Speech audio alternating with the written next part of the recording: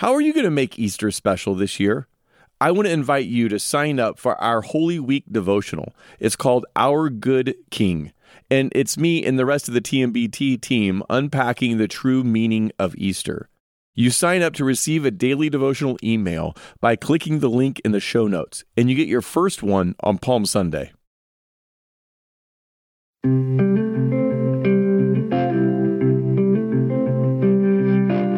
Welcome to 10-Minute Bible Talks, where we connect the Bible to your life and the time it takes to get to work. I'm Keith Simon. And I'm Patrick Miller. Right now, we're learning how to follow Jesus by working our way through the Gospel of Luke. Before the episode starts, I want to invite you to a special online-only event with Keith and I. We are going to be doing a lunch Bible study on Friday, April 3rd from 12 to 12:30. We're going to do this for 4 weeks, actually, and we're going to be asking the question, are we living in the end times? Right now, I'm getting so many questions from people who are actually literally asking the question, is coronavirus a sign of the times? Or they're just wondering, what does the Bible say about these kinds of things? There's a lot of questions, a lot of misconceptions. We're going to address those. Again, we're going to put a link to that online event right at the top of our show notes. Pause it right now, click that link, sign up today, and you can join us on April 3rd from 12 to 12:30 and a few weeks afterwards. In just a moment, we're going to dive into a story at the end of Luke chapter 7. And I just want to tell you up front that this story has probably made a bigger impact in my marriage and my parenting and my relationships with coworkers or with friends than any other story in the whole Bible. And what's weird about that is that this story, as you'll soon see, is not a story about marriage or parenting or relationships with coworkers or anything like that. This is a story about God's grace. It's a story about forgiveness. It's a story about our sin and feeling the weight of our sin, and how understanding those truths changes how we see ourselves and how we see God and how we see other people, and therefore changes our relationships with everyone we come into contact with. In Luke chapter 7, verse 36, it begins a story about a Pharisee named Simon, no relationship with me, by the way, who invites Jesus over to have dinner with him. And so Jesus is there reclining at a table, partaking in this meal, and a woman in the town who is said to have had a sinful life heard that Jesus was coming. So she walks into this party with an alabaster jar of perfume, and she comes up to Jesus and she begins to wipe his feet.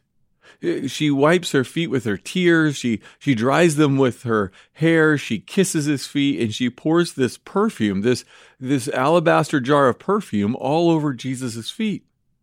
So this Pharisee who had invited Jesus, when he sees all this go down, he says to himself in verse 39, "If this man were a prophet, he would know who is touching him and what kind of woman she is, that she is a sinner." So Jesus knows what Simon's thinking, and so he says, "Look, Simon, I've got a story to tell you." And he tells him a story about two people who owe money to someone. One owed him 500 denarii and the other 50.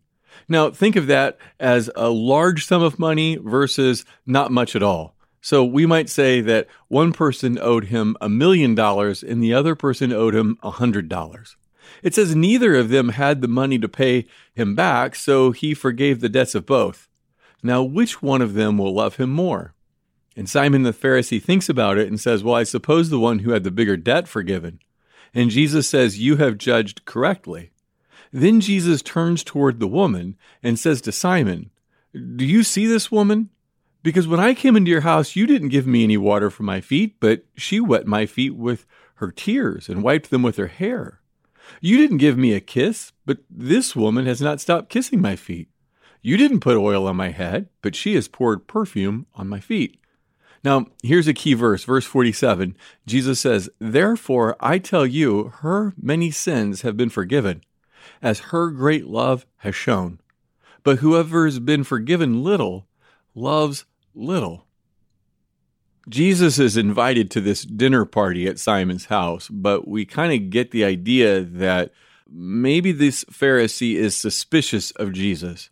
And we get that impression because when Jesus shows up at this party, he's treated very rudely. If you came to my house or I came to yours, there are certain cultural customs or courtesies that we would offer each other. We might say, hello, come in, take off your coat. Would you like a seat? You want something to drink? But if I didn't offer any of those to you, you might rightly say that I treated you rudely when you came to my house. Well, when Jesus entered into Simon the Pharisee's house, the very minimum that would have been expected was that he would be greeted with a kiss, maybe some water for his feet and olive oil to wash himself. And yet, no one offered him any of these cultural common courtesies. So Jesus probably was thinking, this is not a place that I'm welcomed. But Jesus doesn't freak out. He's okay with that. He reclines at the table to partake in a meal with these people who are very suspicious of him. Now, these dinner parties were not private. Often the doors of the house were kept open and uninvited townspeople were free to wander around and listen into the conversation. But we're told about a particular woman. She goes unnamed in this story. And we don't know much about her other than she had a reputation for living a sinful life. Some people have read that to mean that she was a prostitute. Maybe, but that's far from certain. All we know is that she had earned a bad reputation. And it seems that somewhere along the way she had heard Jesus teach and had been deeply moved by his message. This woman had been standing around the outside watching this dinner party, and she noticed that when Jesus came, that he was denied all the traditional courtesies. So she tried to provide for them, except in a much humbler way. They had refused water for his feet, so she washed his feet with tears. They didn't offer him the kiss of peace, so she kisses his feet. They didn't offer him olive oil to wash with, so she poured out her perfume all over his feet.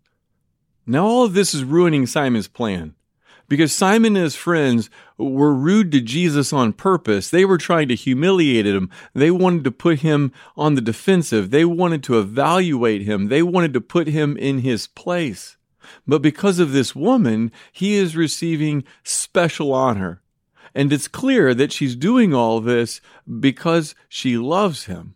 She had been rejected and judged, but now in Jesus, God had accepted her. So yeah, she's pretty emotional. She starts crying and kissing his feet because she adores him. And Jesus doesn't turn away from her. He's not embarrassed by her sins. He doesn't play the game of conventional morality by condemning some sins and ignoring others. She comes in faith and he receives her. Now this is good news for us because no matter what you've done, the one who forgave this woman will forgive you if you will come to him in faith. Now it's interesting because Simon is very bothered by how this woman is treating Jesus, and specifically he's bothered that Jesus is okay with it. The easiest way to put it is that Simon looks down on this woman. He judges her. He condemns her. Full of self-righteousness, he is disgusted by her sin. Simon isn't bothered by her being there. He's bothered because Jesus isn't judging and condemning her like he is. So Simon and his friends decide that Jesus can't be a prophet because he accepts this woman's outrageous behavior. So in this story, two people encounter Jesus. Two people, Simon and this woman, are both in the presence of Jesus. Both of them listen to his teaching, but they have radically different reactions. One of the people is changed, and the other isn't.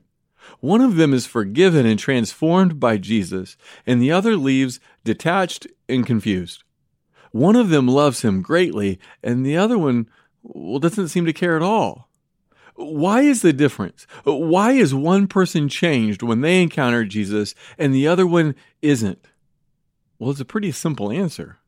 One gets the grace of Jesus and one doesn't. See, that's what the story's about. When Jesus tells Simon about two people who owe someone money, one owes him a lot and one owes him little, both are forgiven, and asks which one loves him more, he's setting Simon up. See, Jesus' point in this story is that there is a parallel between monetary debt and spiritual debt. So is Jesus' point that some are bigger sinners than others? Is Jesus saying, look, this woman is a much bigger sinner than Simon is? Well, I doubt it. Is Jesus' point that some people are forgiven more than others? No. See, both are sinners. Both are bankrupt. Both are unable to get right with God. Jesus' point is that some people sense and feel and know the depth of their sin, and others think they're doing okay. Some people think they are big sinners, and some people think they are little sinners. Some people know they need a great Savior to come and rescue them from the depth of their sin, and some people have taken Jesus and taken his death on the cross and minimized it. Jesus' point is that some sense, feel, know, are aware of the depth of their sin and how much in Christ they have been forgiven. Some people think they are big sinners, and some think they're little sinners. Simon wants to focus on the great sins of this woman, but Jesus shifts the focus to the response of the woman.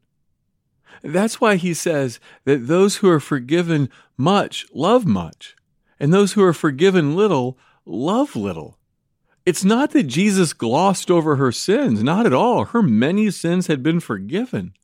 It's just that her great love for Jesus shows that her sins have been forgiven, because those who have been forgiven much love much. Again, this is not saying that some are forgiven much and some are forgiven little.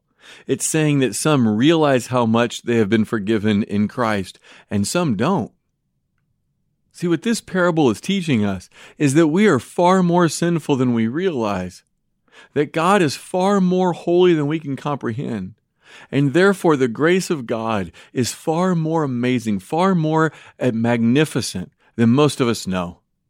When you get that, when you understand deep in your heart all that God is for you in Christ, when you understand how he has rescued you from your sin, when you understand how amazing God's grace is, then it makes you into a new person.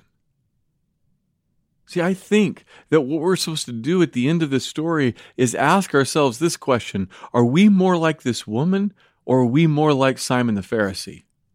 So here are some signs that I'm more like Simon the Pharisee, some signs that I don't really comprehend grace.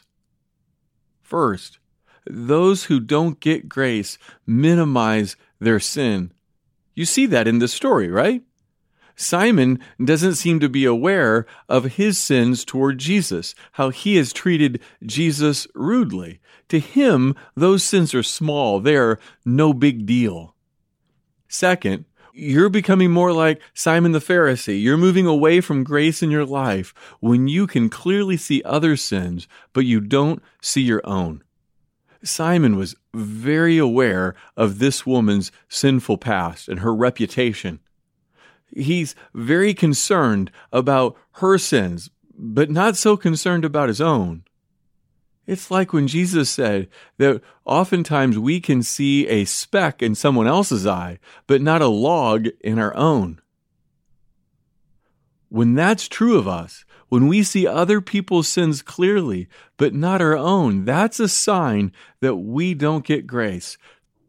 Third, we are bothered by other sins more than our own sins. You see, it's not just that Simon saw this woman's sins and didn't see his own, but that he was also very bothered by her sins. He doesn't think Jesus should have anything to do with her. But do you notice that in your life? That other people's complaining bothers you, but yours doesn't? Other people's selfishness or pride or gossip might make you say, I just can't stand to be around them. It really bugs me when they're that way. But my sins don't bug me the same way. That's a sign I'm not getting grace. Fourth, you refuse to give other people the same benefit of the doubt that you extend to yourself. You notice that when you sin, you might say something like, well, I was tired. That's why I reacted that way. I'm not feeling well today. There's a lot of pressure I'm under at work. If you only knew how the kids have been up and in the middle of the night, and that's kept me from getting a good night's sleep, my allergies are bothering me. When we say things like that, we call them what? We call them reasons. When other people say things like that, we call them excuses. See, we give ourselves the benefit of the doubt that we don't extend to others. That's a sign we're not getting grace. How about one more? Sacrifice. This woman had an alabaster jar of perfume. It was probably the most valuable thing she had. We don't know exactly how she got it, but we do know that it was a precious thing in her life. And she broke it on Jesus' feet. People who get grace bring their whole life, their time, talent, treasure, all of it, they bring it to Jesus, and it's all His. They're willing to spend it all on Him. Let's end this with a little hope for Simon. You may have noticed that he is the only person in this story that we know their name. In other words, we don't know the woman's name, we don't know the other guest's name, but we do know Simon's name. And maybe we know Simon's name because this story comes from him. Maybe he told this story to Luke. Maybe it was in this encounter with Jesus that Simon woke up to his own sin and woke up to the grace that God offered in Jesus. And maybe it's here that Simon turned from his sin and put his faith in Jesus and began to follow Jesus with his life. I know this. There is hope for all the Simons in the world. All the people who deny their sin, all the people who minimize their sin, all the people who make excuses for their sin, there's hope that we too can see our sin and see the grace that's offered in Jesus and turn from our sin and put our faith in Jesus and begin to follow Him. And that's good news to all of us because all of us have a little bit of Simon living inside of us. All of us have a little bit of Pharisee inside of us. We need Jesus. So pray this week, pray right now that God would open your eyes, that you might see the depth of your sin, but you might also see how Jesus offers forgiveness, how His grace is greater than your sin. As we see our sin and we see the grace that's offered in Jesus, that's ours by trusting in Him, it will affect how we treat other people. We will love people who are difficult because God loved us when we were difficult. We'll be patient with people because God was patient with us. We'll forgive people because God has forgiven us in Jesus. Those who are forgiven much love much.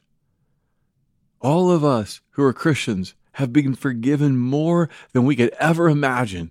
So all of us should be the most loving, kind, gracious, forgiving, humble people that the world has ever known. Make it so, Lord. Make it so in my life, in our life. Amen. Also, don't forget to sign up for our online Zoom Bible study, Friday, April 3rd from 12 to 12:30. Are we living in the end times? We're going to talk about questions people are asking right now and a lot of the misconceptions that come along with those things. Thanks for listening. If you've enjoyed this content, please subscribe and give us a rating. That helps others find this podcast more easily. Also, ask yourself who you could share this podcast with. Texting an episode to a friend or family member is a great way to help them grow spiritually. If you want to go deeper, check out our show notes for book recommendations.